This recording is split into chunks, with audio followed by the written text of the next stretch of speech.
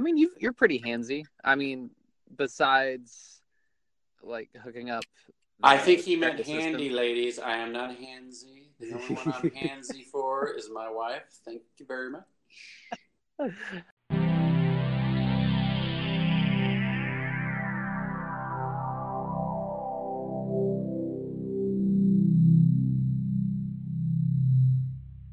I mean, I remember as a kid, you built us a treehouse. That was really awesome. That took I'm serious skills. handy, but I'm not mechanical though. With like like a car or something like that, I never was really good with that. But yeah, the rest of it, I could do some stuff. Yeah, you can do some stuff. I could do some stuff. I wanted to talk about, because we've been alluding to it since the end of last episode, what happened in Cleveland. Tell me all about it. So we had a great time. So we drove, and I haven't driven a car in a year because that's what you get to do when you live in the middle of downtown Chicago. How was that, driving a car for the first time after a year? So when we went to go pick up the car, it was noon-ish here in downtown Chicago. And the car rental place is also in downtown. So basically I walked from work, I went a couple of blocks, and we went to this garage where they keep the rental cars, and we rented the car and went through the whole process. So probably got out of there about 12:30. And wow, there are a lot of people taking lunch in downtown Chicago. So it takes me 15 minutes to walk from work to my home, which is about a half a mile as the crow flies. But if I go above ground, you got traffic lights and stuff and traffic. And if I go underground, it's more convoluted. So it works out to be about a 15-minute walk. And it took me the same amount of time to drive a car that distance because of the traffic and the people. And it was crazy. And my head was on a swivel. And it's so different driving down here than it was in Ardmore, Oklahoma. But I made it. It was no big deal. We went home, loaded up the car, hit the road, paid $30 in tolls to get to Cleveland. Oh, man. Well, why'd you take the tollway? Well, it's an hour longer if you try to avoid the tolls to get to Cleveland, so Ohio. So I figure an hour of my time and $30, well, it works out to be about what I used to make. So, but there were two of us, so then that breaks it down to $15 an hour. And yeah, it was just simpler. The toll roads are smoother, not as trafficy. You're probably safer type thing.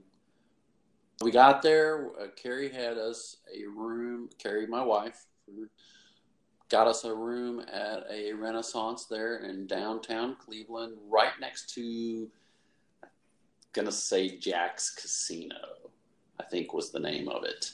The hotel was gorgeous on the inside. You could tell it's getting a little bit old, but it's supposed to be being refurbished. But it has that really kind of old, cool vibe to it, and it's huge and really nice. But wow, the casino right next door brings a certain element of sketchiness to the area. But then just like a block and a half off, there's this really cool, neat section of restaurants that's 4th Street or something like that. That reminded me very much of Austin. Super nice, super cool. We left the next day. We went down to Canton, Ohio for the Football Hall of Fame game. Canton is a small town feel with the NFL's marquee destination smack dab in the middle of it for some reason. Wow. It was probably like, because it's out in the middle of nowhere and it's probably really cheap land to build on. I guess so. When you see it on the TV, they are very judicious with their camera shots. When they are showing, like if you go back and watch the game, it's a whole weekend of the Hall of Fame and the getting the guys inducted and all that. You look at the camera shots, you'd think you were in the middle of Chicago or something, and there's this awesome this and that, and the museum and the stadium and all that, and it's really not that at all. It's a very small town kind of feel to it. We parked like out in the grass, and they shuttled us back to the place. It was crazy, but it's very nice, and I think they've got some plans to really make it even nicer, water parks and crazy stuff like that. So. Oh, I imagine the tax revenue on it alone is probably doing wonders for the economy in that local area. I would think so. It's it's kind of like the WinStar Casino in Thackerville, Oklahoma, kind of thing. Oh yeah, between Texas and Oklahoma, there is a casino right on the edge of Oklahoma. I think if you were to exit, you could probably just go exit one between one exit and five. 1 or 5 now. Yeah.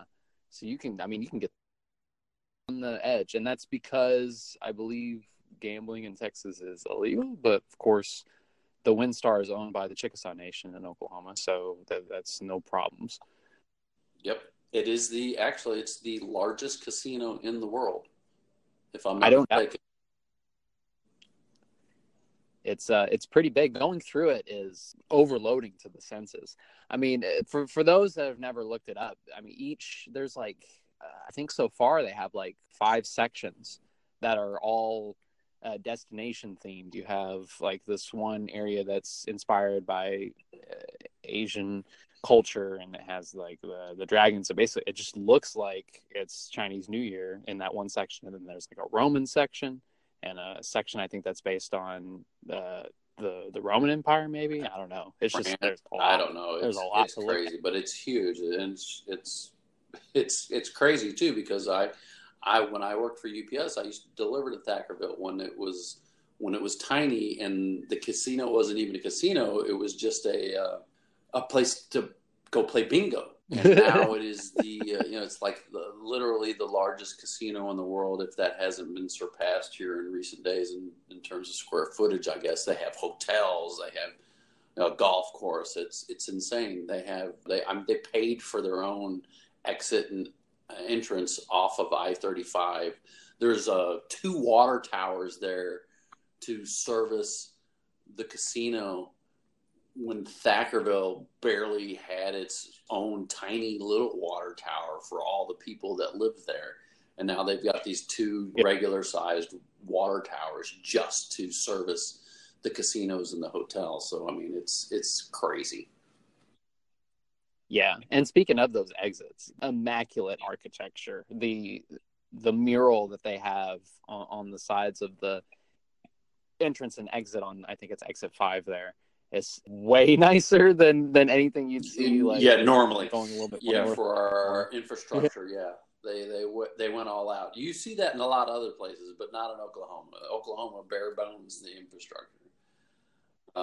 Yeah. Oh yeah, they really need to redo the highways going into OKC. It's terrible. So back to Cleveland, because we got way off track there. Yes. So the one other cool. Wait, a different state with the letter starting with O, going back to Ohio. Correct. We went to we took a day to stroll around. We took a boat. Like a ferry? Yeah, like a tour boat type thing. They have them in Chicago that go down the river, to hold. Oh yeah, like San Antonio. Yeah, it holds 300 or 400 people. It's got a little bar down there. It was very inexpensive. It took us up the river inside Cleveland. It was awesome. Which river is that? Is that the Mississippi? No, I don't know, whatever the local river there was. Don't get me in the line, dude. All right. But you're going up this river. Yeah, and it was nice. You got to see all the sections, and they're building things that, very much like if anyone's ever been to Chicago, we have a river walk down here, and it's used as a tourist destination, and that's kind of basically what Cleveland is attempting to do, and doing very well at it. Their waterways are.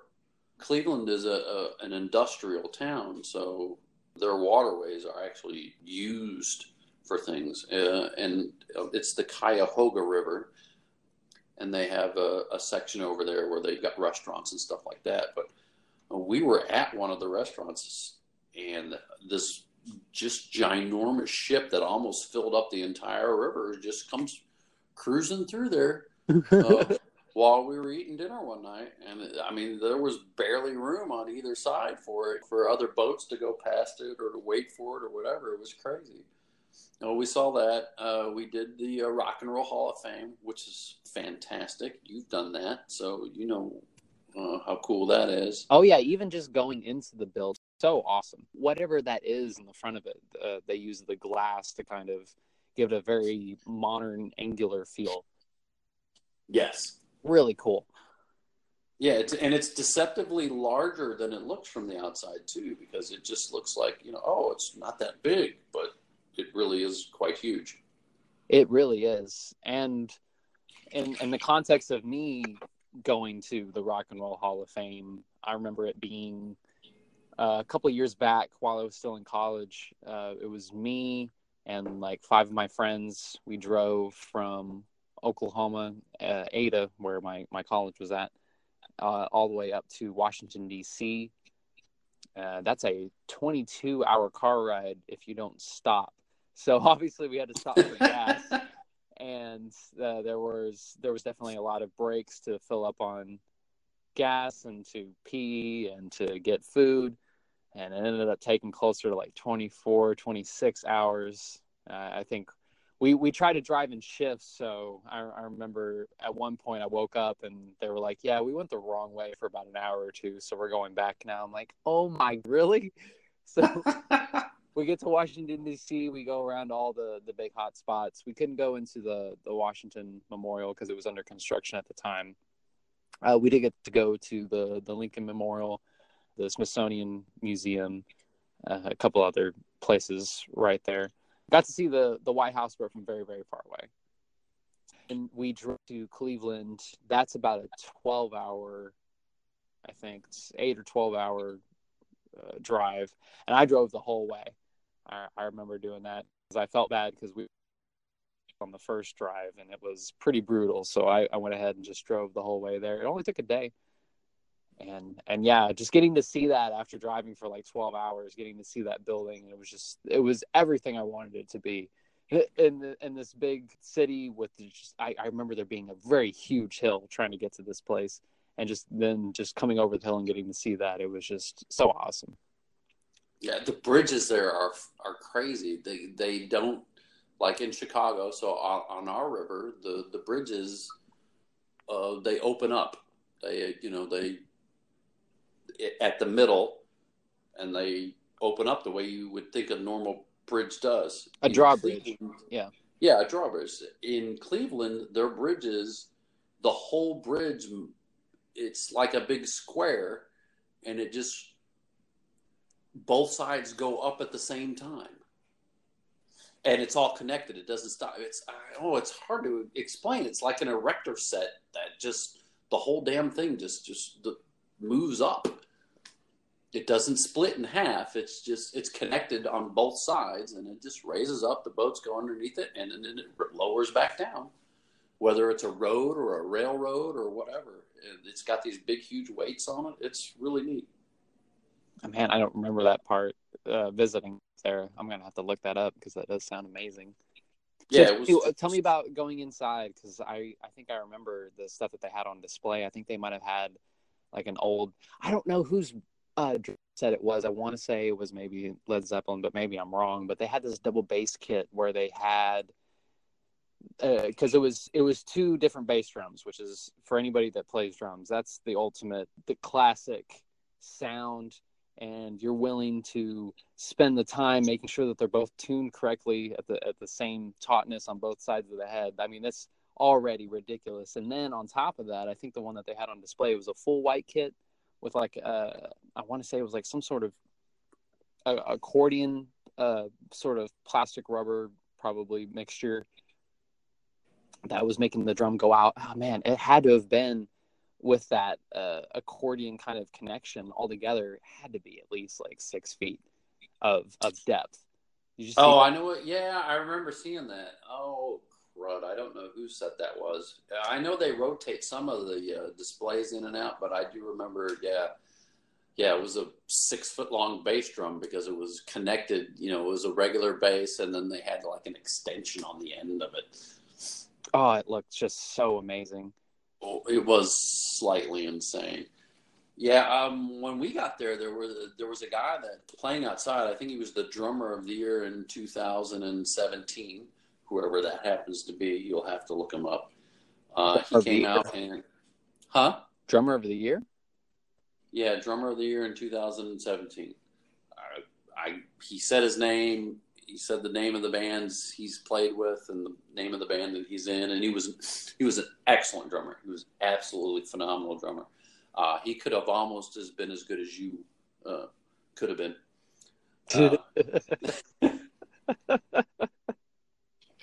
But it was hilarious though, because he got up on stage. There were 2 drum sets up there, and he got behind this kit, and he plugged his iPad or his iPod into the stereo system and played along to music. And I was like, well, shit, I do that. Yeah, that's how I feel. He played, I don't know, 4 or 5 songs, and I don't know they were all necessarily from his band per se. They might have been. I didn't know the guy and I didn't know the bands because I'm old, and so I don't keep up with that anymore. And then he did a little slow solo for like 2 or 3 minutes or whatever time it was. And don't get me wrong, the dude had skills.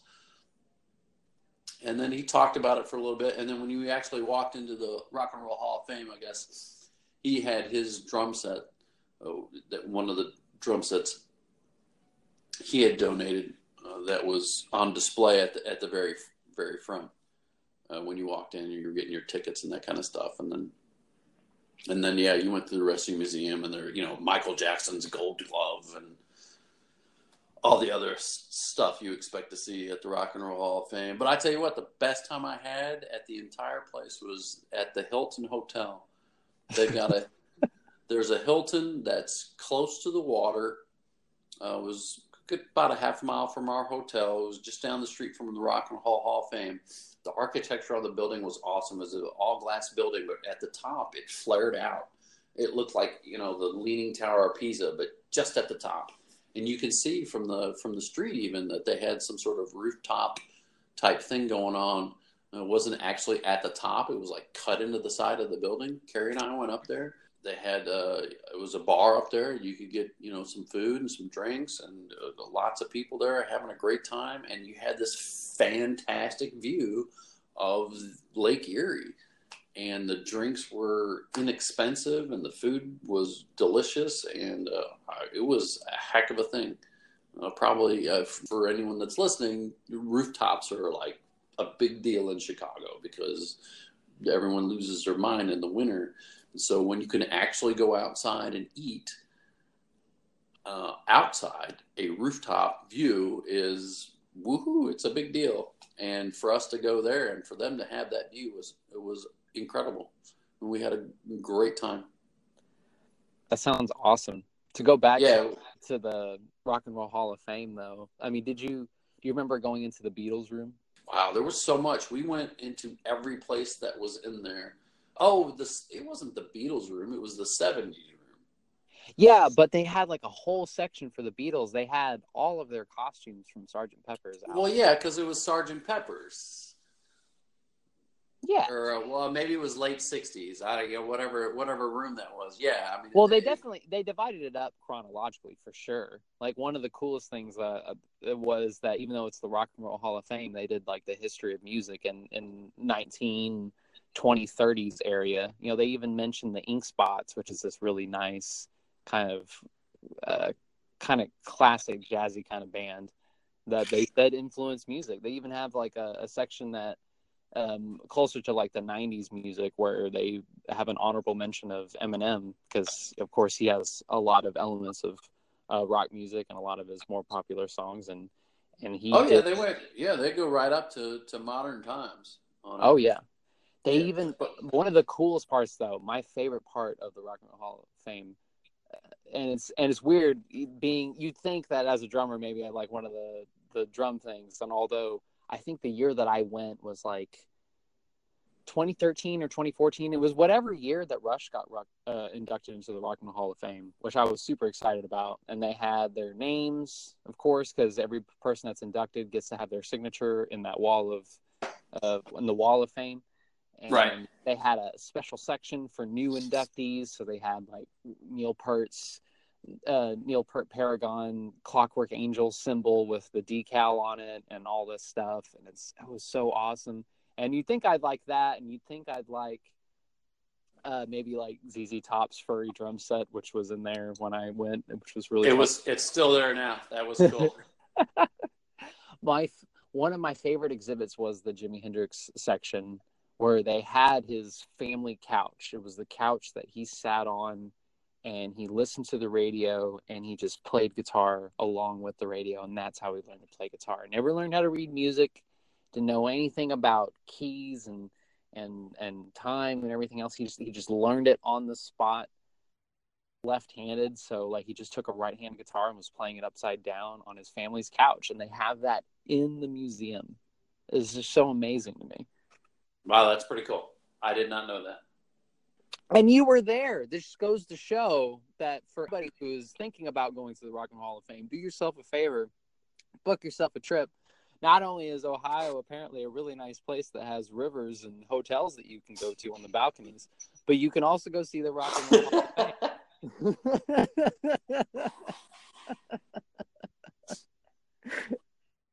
That's a hoot. Yeah, it was. I do, I remember the Jimi Hendrix, but there's so much stuff there. If you can go there and just, you can be there all day if you wanted. I think we did the tour in like 2 or 3 hours, and we were like, all right, guys, because I remember we had to like go back because, of course, in a lot of the rooms they'll have like a TV going, and they'll have like not necessarily a documentary, but kind of like a further explanation of the pieces that they have on display and the genre of music, or at least the time frame in which that music came out, what their influence was on music. And I remember we had to go back, and they were all in the Beatles room. Maybe that's why it sticks out in my head so much. And we were like, all right, come on, guys, let's go ahead. Let's see what else they got. And then at the end, the gift shop is so cool. That's where I got one of my 45s of Frank Sinatra from my record player. I think it's the only 45 I really have. I'm not one of those people that really gets to go and raid a mom and pop record store, but that was something that was really cool at the very end that they had, that you could go through and look at different 45s and full records, just the full size. Really, really neat.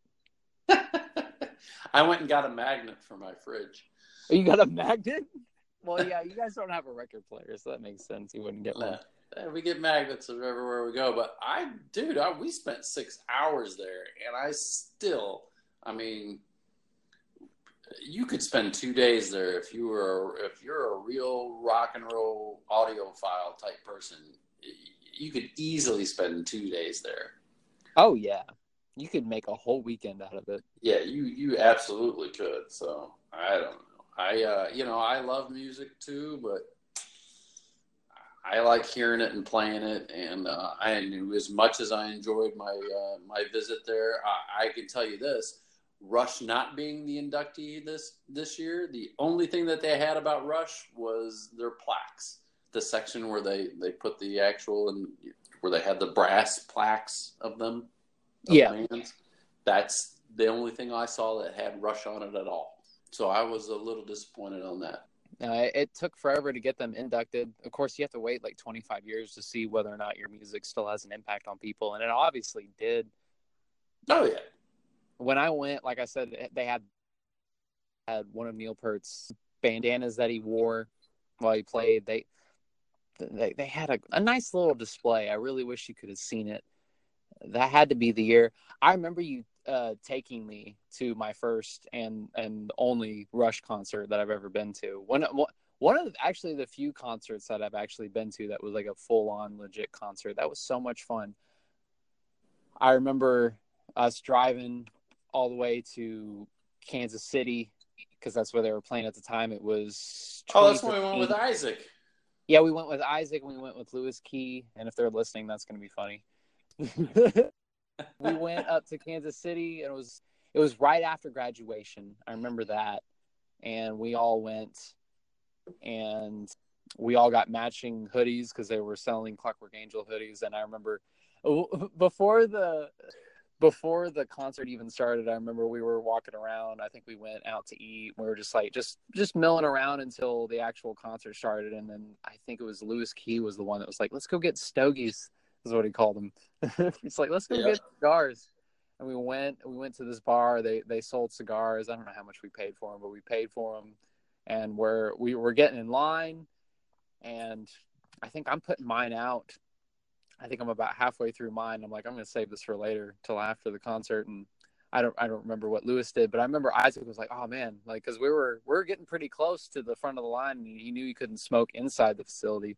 So I remember he like choked down that cigar, and he smoked it way too quick. We got up to the front of the line. You remember this? He was like pale white, almost green in the face.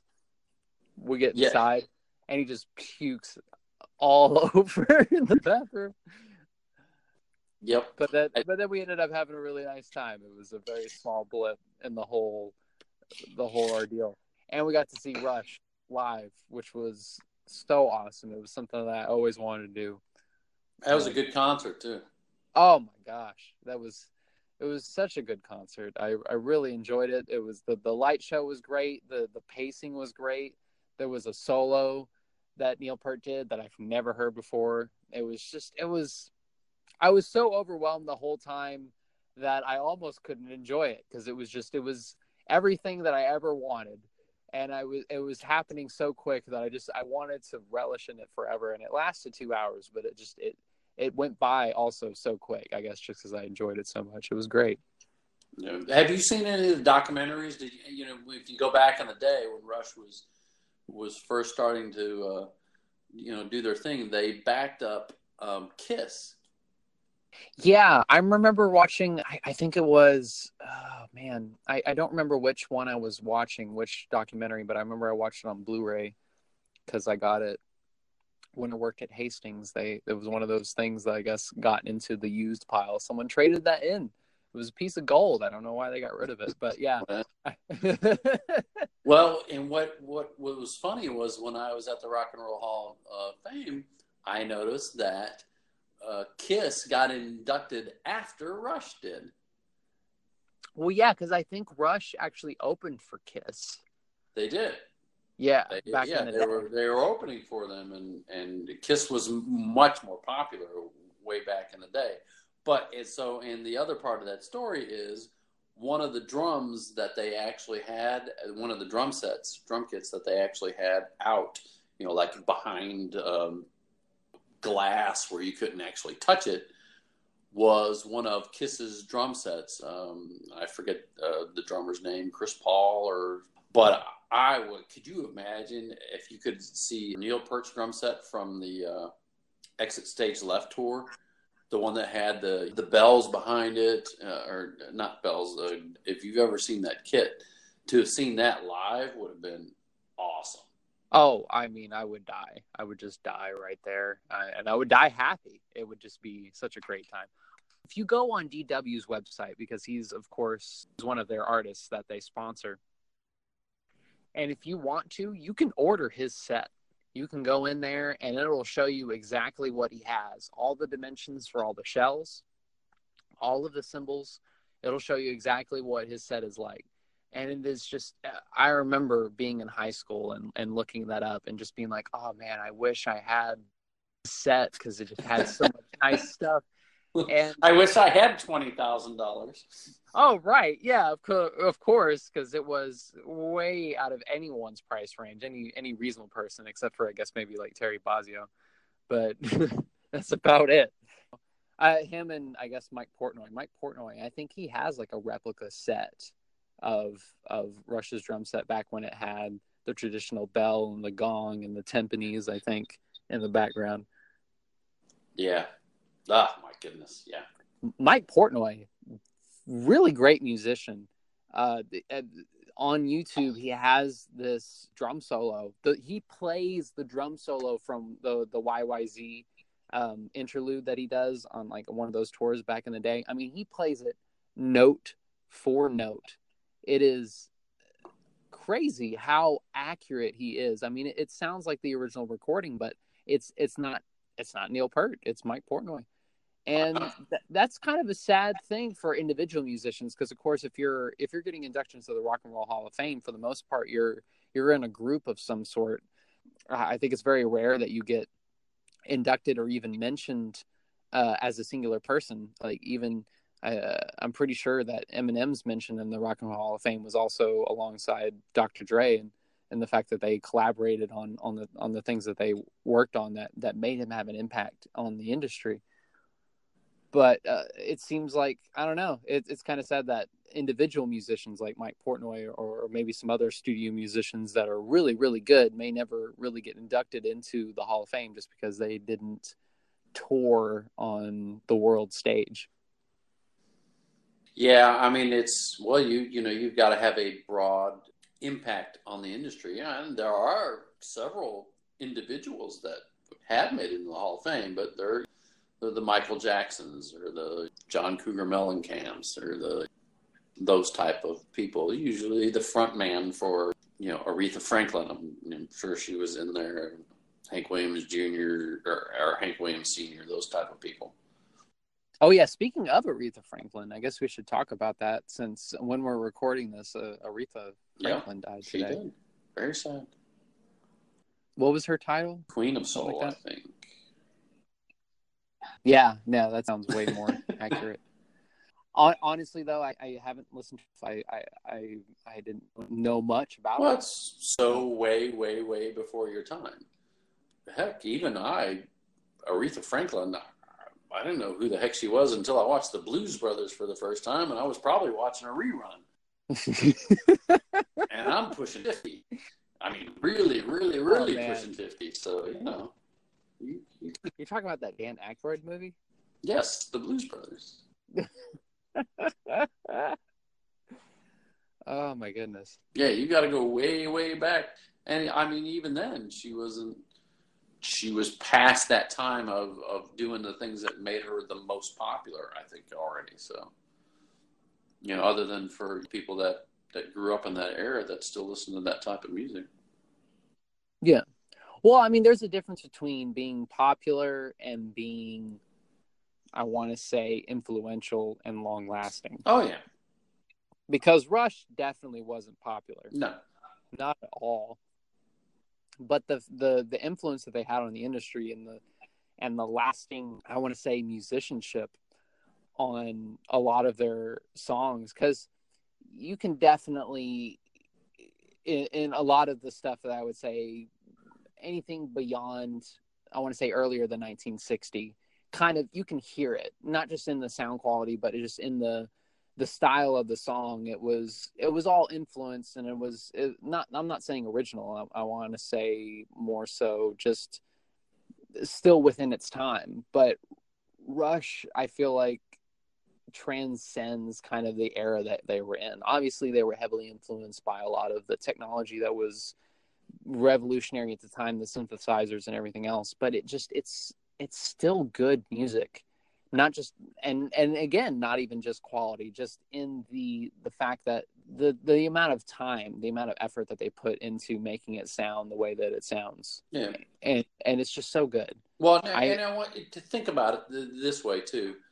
So, 10 years ago, they went to Rio and they packed like 100,000 people in a stadium. Right? Right. So, now, I'm a big REO Speedwagon fan. I love their stuff ever since I was little.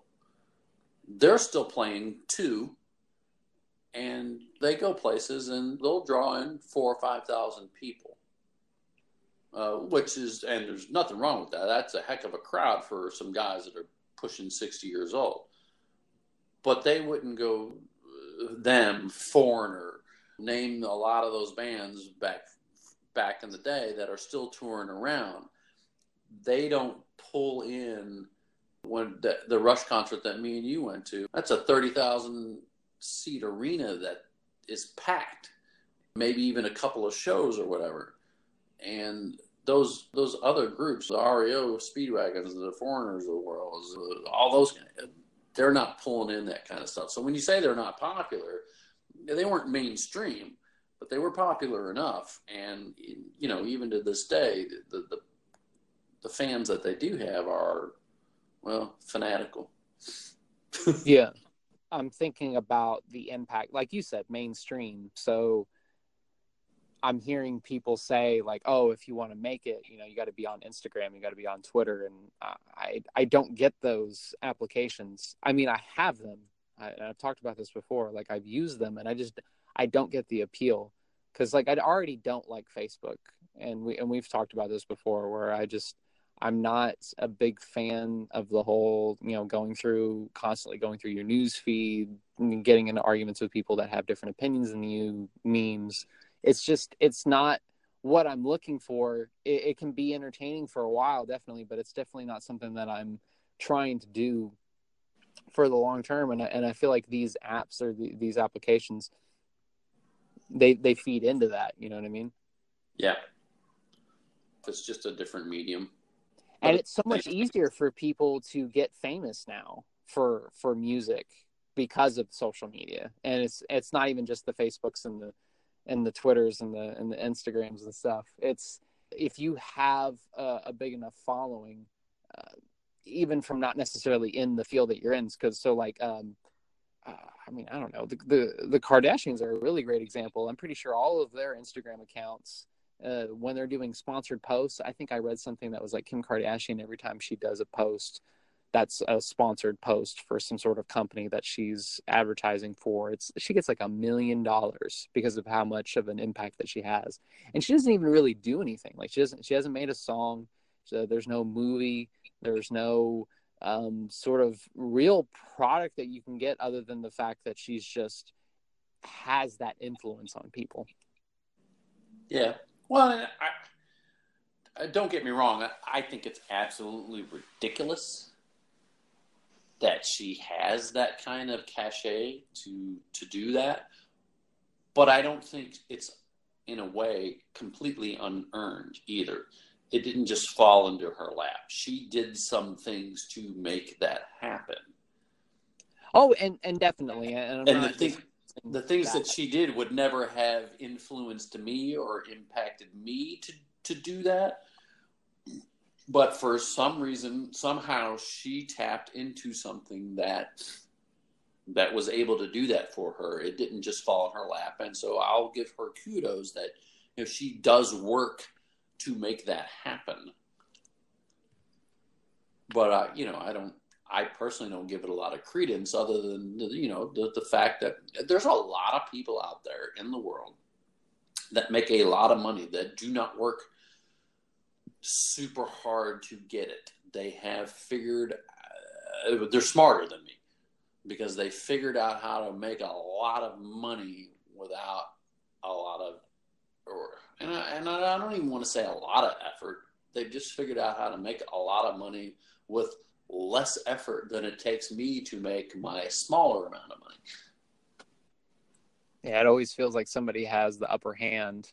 They figured out how the system works, and they're using it to their advantage. And it's like, they certainly parlayed their fame. I mean, it's not like I don't think the Kim Kardashian or the Kardashians or whoever and the people that they are in their group with, it's not like they came from the South Side of Chicago and pulled themselves up by their bootstraps and did what they did. I think they were born into a certain amount of, and I don't know this for a fact. I could be completely wrong, but my understanding is, it's not, they didn't come from nothing. They had some certain advantages in their lives, but they took them and they really, really just maxed them out beyond anything that I would have ever been able to dream of doing. Oh, yeah. I mean, it's the classic example of someone that wins the lottery. They get a lot of money. They might take it all up front, or they might get it over a course of time. And in most cases, they don't spend it well. So it's not enough just to have a lot of money. I mean, there's a lot of aristocratic families in the United States that have a lot of money. It absolutely, I think, matters what you do with your money and how you choose to spend it or invest it, which is obviously really good. And definitely for those musicians that are wanting to someday get into the Rock and Roll Hall of Fame, they need to know that it might not pay a lot. It might never pay off to get in there. It might be a lot of long nights, long road trips in the van with 3 or 4 of your best friends, and you could end up not ever getting that recognition. But I was, like I said, I've been looking forward to hearing how your trip to Cleveland. I'm really glad to hear that it was good, and Rest assured, I had a blast. I have no doubt that you did. I'm sure you're really happy to get back to work. So I guess until next week, I'm not sure what we're going to be talking about yet, but please stay tuned as we delve deeper into our lives, I guess. Sure. Works for me. Okay. Love you, son. Love you too, Pop. I'll see you next week. Okay. Talk to you later. All right. Bye. Bye.